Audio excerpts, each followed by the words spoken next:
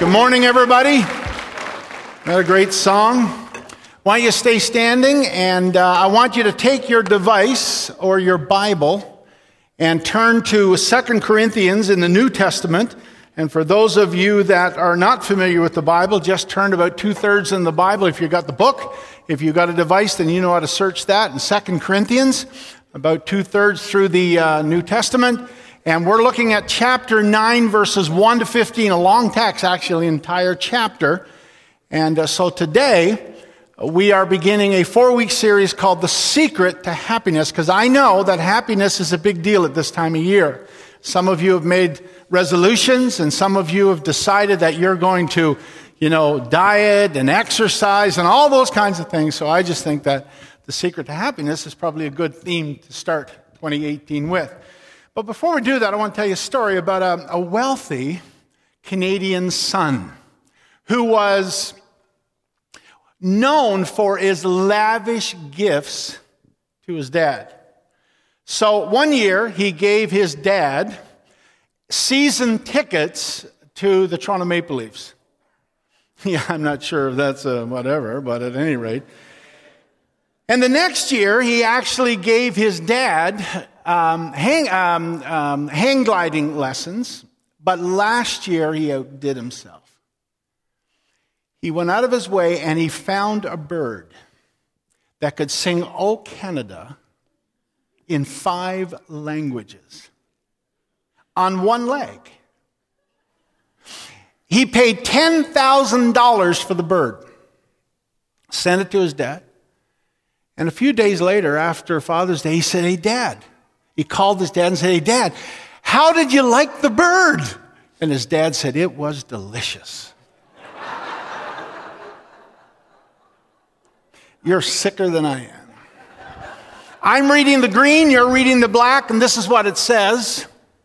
"Now it is superfluous for me to write to you about the ministry for the saints, for I know your readiness, of which I boast about to the people of Macedonia, saying that Achaia has been ready since last year, and your zeal has stirred up most of them.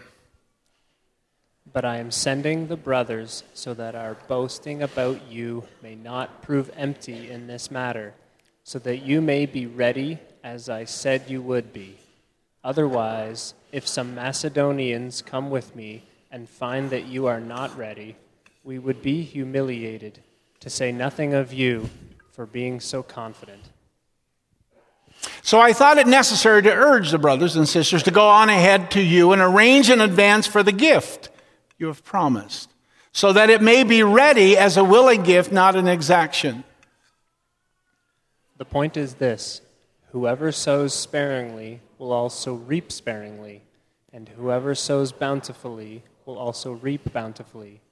Each one must give as he has decided in his heart, not reluctantly or under compulsion, for God loves a cheerful giver. And God is able to make all grace abound to you and me, so that having all sufficiency in all things at all times, you may abound in every good work, as it is written, He has distributed freely. He has given to the poor, His righteousness endures forever. He who supplies seed to the sower and bread for food will supply and multiply your seed for sowing and increase the harvest of your righteousness. You will be enriched in every way to be generous in every way, which through us will produce thanksgiving to God. For the ministry of this service is not only supplying the needs of the saints, but it is also overflowing in many thanksgiving to God. By their approval of this service, they will glorify God because of your submission that comes from your confession of the gospel of Christ, and the generosity of your contribution for them and for all others, while they long for you and pray for you because of the surpassing grace of God upon you. Thanks be to God for His inexpressible gift. Let's pray together. Father, we thank you for your love for us, that you have exhibited so generously, so extravagantly, so graciously in, through, and as Jesus Christ. And for the work and ministry of the Holy Spirit that helps us in this moment to speak and to hear and to understand and to comprehend. And then as we leave this room, to go out into our marriages and our families and our neighborhoods and the places where we go to school and the places where we work and where we get our services, Lord, to live out your truth in tangible, meaningful ways as disciples of Jesus Christ, for his praise, for his glory, and in his name, amen. Why don't you be seated? Now, got a question for you, got a couple of questions for you that I don't want you to answer out loud. First of all is this: are you happy? Would you consider yourself to be a happy person? Would your spouse, would your friend, would the people that know you best, would they consider you to be a happy individual? And then the second question is this: what makes you happy? What makes me happy? And if you are not happy, if you are not a happy person, then what would it take to make you happy? What would it take? Somebody once asked the question, what is happiness? Well, according to one commercial, happiness is Marineland. I don't know if that's true or not. I've been there and I wasn't that happy. But everyone wants to be happy. Everyone. And everyone is on the happiness quest. Now, just a caveat as we go along, for those of us who are Christ followers, we know that we are supposed to experience happiness/joy that is not subjected to circumstances. And I think you know that I know that there is a difference between happiness and joy. And I don't want to get bogged down this morning with semantics. So we're just kind of take the broader scheme of things and the broader concept. But there is a happiness, a joy that is available to us that should make us happy and joyful no matter what the circumstances may be. There is a joy. There is a happiness that the deepest trouble cannot drown.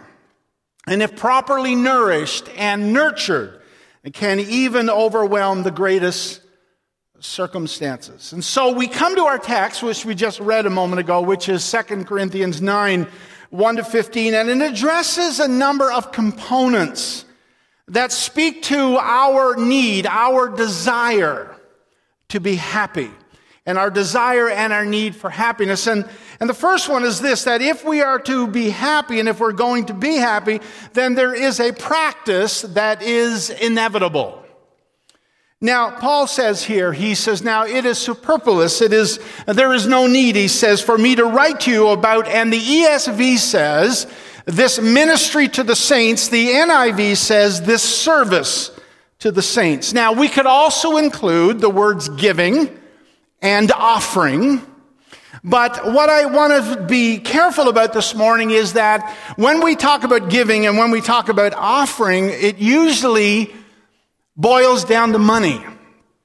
And there's no question that serving and ministry and all of that kind of thing involves money, but it is not sort of just about money. And I want us to pull the camera back this morning and see the broader picture of serving others. That's the practice that is inevitable if you and I are going to be happy. If you and I are going to experience happiness, one of the things that we have to do is that we have to serve others. Now, usually when we consider serving others, there are a couple of things that we have to keep in mind. They are obvious, but they need to be stated. First of all, serving others means that it is somewhere beyond ourselves, and it is someone beyond ourselves. The second thing is that it also involves this issue of being sacrificial. Now, when we serve others, this means that it's going to cost us something. Sacrificial serving, more often than not, requires that we have some sort of lifestyle change. There's an adjustment that needs to be made in our lives. Here's what I mean. Most of us in this room, if not all of us in this room, know that we are so busy and that our calendars have absolutely no margins, just like our Master and our Visa cards, and that we cannot possibly take on another task, another responsibility, or any other activity.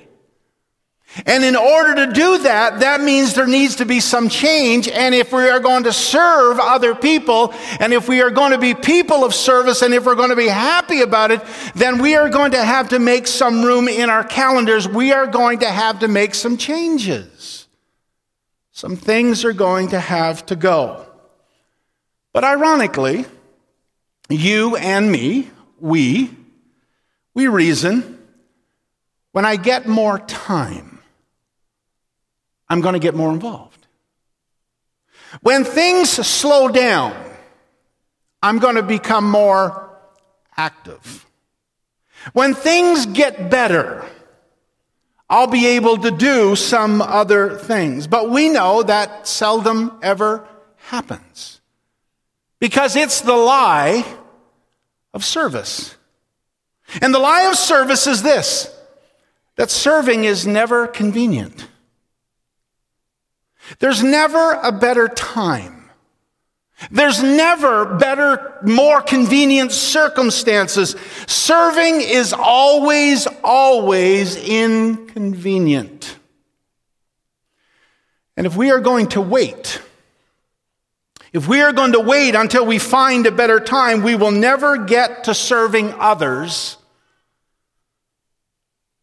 or serving anyone else other than ourselves. In other words, serving others requires a sacrifice. And a sacrifice usually involves some sort of stretching, some sort of change. Now, the third thing we want to just mention here is that serving others will not only make us happy, but it'll make other people happy, because serving and giving and ministering is actually contagious. I learned this morning that the sign language for contagious is this: contagious. And Paul says in verse 2, he says, "And your zeal has stirred up most of them." But there's also this, what I refer to as, well, not me, but other people as well, the iron law of the universe, the law of the harvest, the law of sowing and reaping. And it's right there in our text, verse 6, "Whoever sows sparingly would also reap sparingly, and whoever sows bountifully will also reap bountifully." And then it says in verse 7 that each one must give as he or she has decided in their heart to give, not reluctantly or under compulsion, for God loves a cheerful giver. Now, we'll come back to that in a couple of minutes, but here's the point. An open heart creates an open hand. An open heart creates an open hand. Not reluctantly. We don't serve reluctantly or hesitantly or half-heartedly or unwillingly, or under compulsion by being pressured or under duress or being obligated. No. That's not how we serve. Someone a long time ago said there are three types of servers, three types of givers. Some servers are like stone. To get anything out of them, you have to hammer it out, and the only thing you get then is sparks. Other people are like sponges.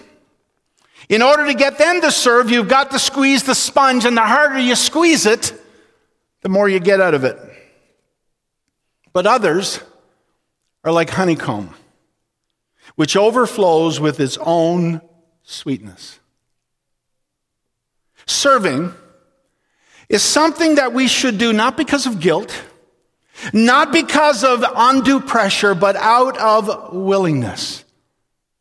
And here's the motivation. It's right in the text. The motivation for serving generously is that it's emotive. Now, I want you to put your seatbelts on. Notice what it says there in verse 7. "For God loves a cheerful giver." Now, note A couple of things. First of all, this is the first time God is mentioned in our text, in verse 7. Are you ready for this? God loves for us to be happy.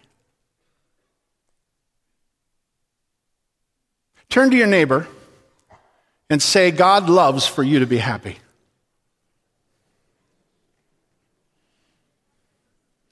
Now, whoever said that to you, you say it back to them. God loves for you to be happy. Now, I know what you're thinking. I know what some of you are thinking, and I thought it too. There's a measure of discomfort here, right? Because we're not really sure as Pentecostals, as evangelicals, that that's really accurate. That God loves for us to be happy. So I just want you to absorb that now for a moment. Just kind of get used to the idea that God loves for us to be happy. I want you to say it to yourself. God loves for me to be happy. Well, that's pretty weak. Come on. God loves for me to be happy. Do you believe that? You're not sure though, right? Some of you, but that's okay. But it's more than that. Now, I told you about a month and a half ago or whatever, I told you this, that the word cheerful actually comes from the Greek word hilaros. And hilaros is where we get our English word hilarity or hilarious. Now, not only does God want you to be happy and me to be happy, He wants us to be hilariously happy. Well, I know that some of you are in a hard time still with this idea of God wants you to be happy. And the fact that God wants you to be hilariously happy is just more than some of us can take in. Right? But that's what it says right there, that God loves a cheerful giver. That God wants you and me to be hilariously happy. Hilariously happy. Over the moon happy. Now, the only way to be that happy, the only possible way for you and I to be hilariously happy is to give, is to serve, is to minister to other people. You know what Jesus said, right? It's more blessed to give than receive. By the way, interesting fact. Do you ever notice in the New Testament that Paul never quotes Jesus? You ever notice that? In the New Testament, Paul never ever quotes Jesus. Ever. Except for one statement. It is more blessed to give than receive. And you and I will never be happy. We will never be hilariously happy until we are serving or ministering or giving to someone other than ourselves, somewhere other than where we are. But it doesn't end there. On top of being hilariously happy, we will discover a provision that is inexhaustible. A provision that is inexhaustible. Now, notice what it says here in verse 8. That God is able to make all grace abound to you and me, so that having all sufficiency in all things at all times, you may abound in every good work. Now, here's what the point is. I want you to back up, if you will, and go back to God is a giver. God is a giver.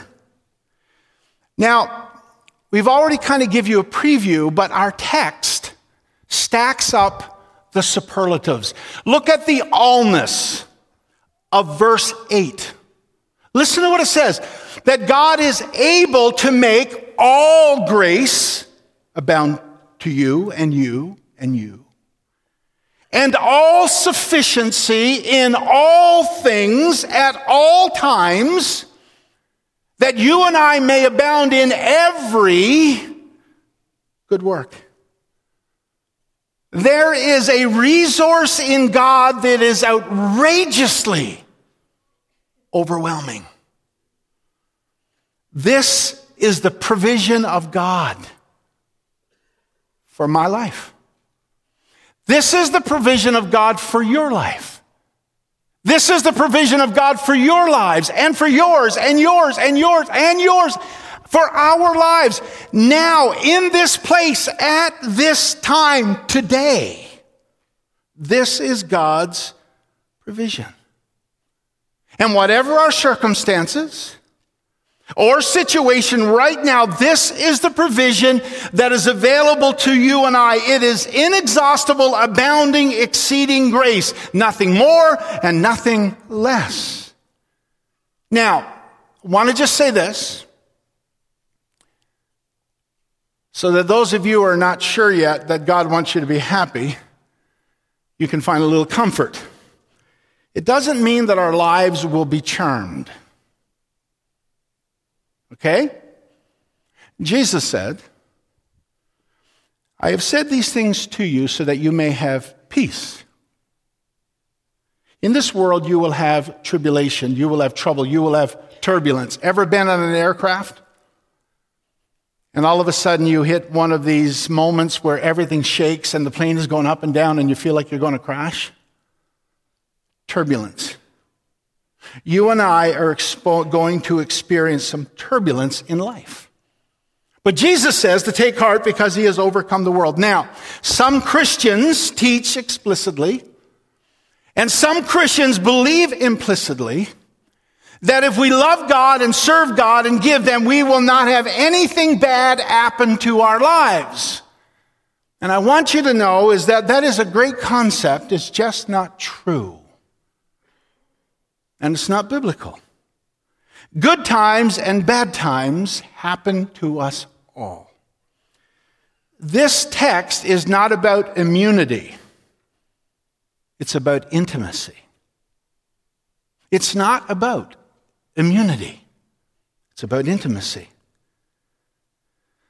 And neither is this text about your and my personal wealth.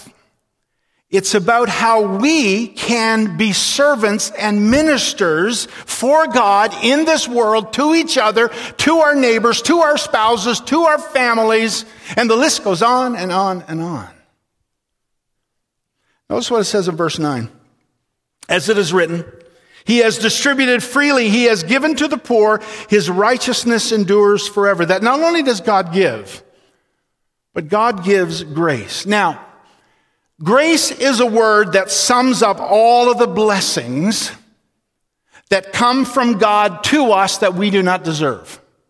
Somebody wrote this, they said, the word grace describes a disposition in the very nature of God, in his character, which is revealed in his eternal, unchanging, and pardoning love. This is grace, a kindness and overflowing disposition in the heart of God.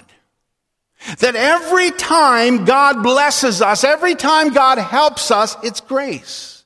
Every time God provides for us, it's grace. Every time God reveals himself to us, it is grace. Every time God speaks to us, it is grace. Everything that comes from God comes under the umbrella of his grace. It's grace. Now, there are all kinds and any number of definitions of grace. But the one I want to give you this morning is from Psalm 31. Verses 19 and 20.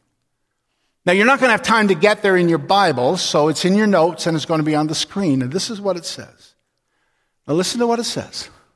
Oh, how abundant is your goodness, which you have stored up for those who fear you and worked for those who take refuge in you in the sight of the children of mankind. In the cover of your presence, you hide them from the plots of men. You store them in the shelter, or rather, you store them in your shelter from the strife of tongues. Now, let me break it down to you in 3 simple statements. Remember what I said to you, for those of you that are here at the 31st of December 2017, that God has goodwill toward us. Do you believe that? Matter of fact, this text says that God has so much goodwill and so much goodness for you that he actually stores it up. He can't give it to us all at once, so he stores it up for us. The other thing it says in this text is this, that he covers us with his presence. Now, if that doesn't wake you up in the morning, nothing will. And the last thing it says is that he stores us. Now think about it. He stores us in his shelter. God is our cellar. He's our bomb shelter. But notice what it says, from the strife of tongues. If we only knew some of the bad things that people said about us, we'd be so insecure we wouldn't be able to stand up straight. But God covers us. He puts us in the shelter of his presence. And thank God we don't know some of the foolishness that people get on with. Now, I want to go on to say this, that grace is not an it. Grace is not a commodity. Grace is a person. And that person is Jesus Christ. That all of the grace of God, the goodness that God, the abundant goodness that God has stored up for you and for me, comes through to us through Jesus Christ. That's why the text ends the way it does. Thanks be to God for his indescribable gift. Just talking about Jesus. And the last thing in this point is that not only does God give and does God give grace, but God gives generously. Paul says in verse 9, as it is written, he has distributed it freely. It's actually a quote Paul uses out of the Psalms, and it's Psalm 112, verse 9. But I want to read it to you from the Message. And it says this, they lavish gifts on the poor. A generosity that goes on and on and on. An honored life, a beautiful life. Do you know why? For two reasons. I want you to listen again to 2 Corinthians chapter 9, verses 10 and 11, but this time out of the Message. This most generous God, who gives seed to the farmer that becomes bread for your meals, is more than extravagant with you. He gives you something you can then give away, which grows into full-formed lives, robust in God, wealthy in every way so that you can be generous in every way, producing with us great praise to God. Brothers and sisters, God is not stingy. God is not tight-fisted. When I was a kid, I don't know, I've been looking at pictures actually. Ruth found some pictures when I was, I should show them to you sometime, when I was about 11 years old. And I remember my dad before we moved and he worked in the mine, he used to be a logger. And he was fairly buff and he had big hands. And what he would do is he would put a quarter in his hand. And he would say to me, when I was, 6, 7, 8, 9, he would say, now, if you can get my hand open, if you can pry it open, you can have the quarter. Well, in those days, 900 years ago, a quarter could buy a bag of chips and a pop and maybe even a few candy, which really was good for my soul. And I would try and pry his finger, and it wouldn't happen. I want you to know that's not who God is. You don't have to pry his fingers open. His hand is open. And the second thing why this is a reality is because not only is God the provider, God is the source. He's not just the supplier, he is the source. And then that brings us then to our final observation. A principle that is inescapable. And here is the point. It revolves around the word in verse 8, God is able. God is able.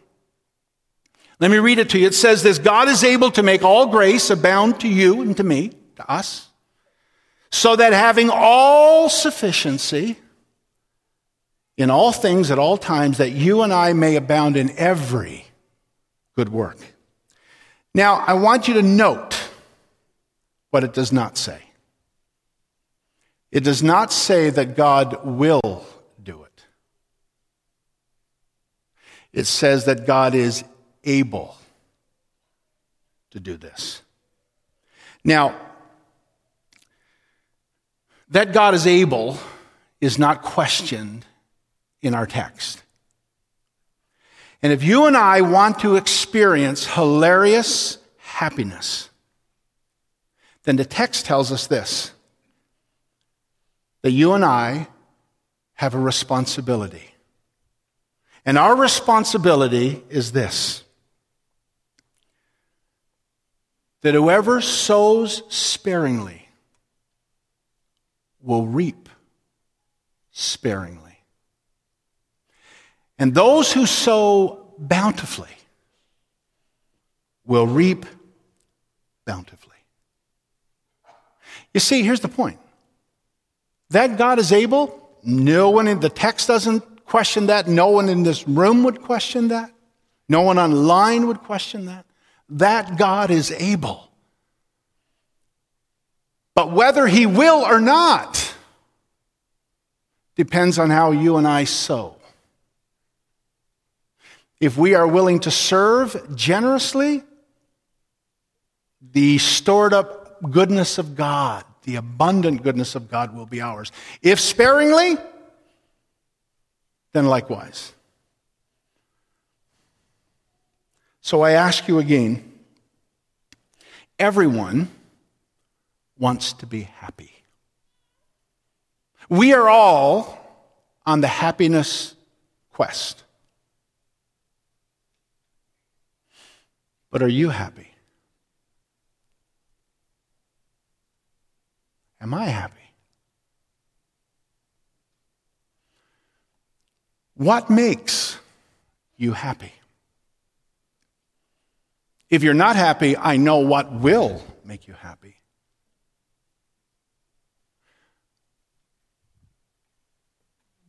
And are we hilariously happy? You see, the first secret of happiness is not what we think. The first secret of happiness is not getting, but it's giving. That's the first secret. Father, in heaven, you that are so able, able, you have abundant goodness stored up for me. Abundant goodness stored up for us. You want us to be happy. You want your children to be happy. What parent doesn't? We want our kids to be hilariously happy, and so does the Heavenly Father. But there's a catch. And the catch is how we sow, how we serve, how we minister. And may we become the congregation that is generous and extravagant and gracious in all things. In Christ's name and for his name's sake, amen.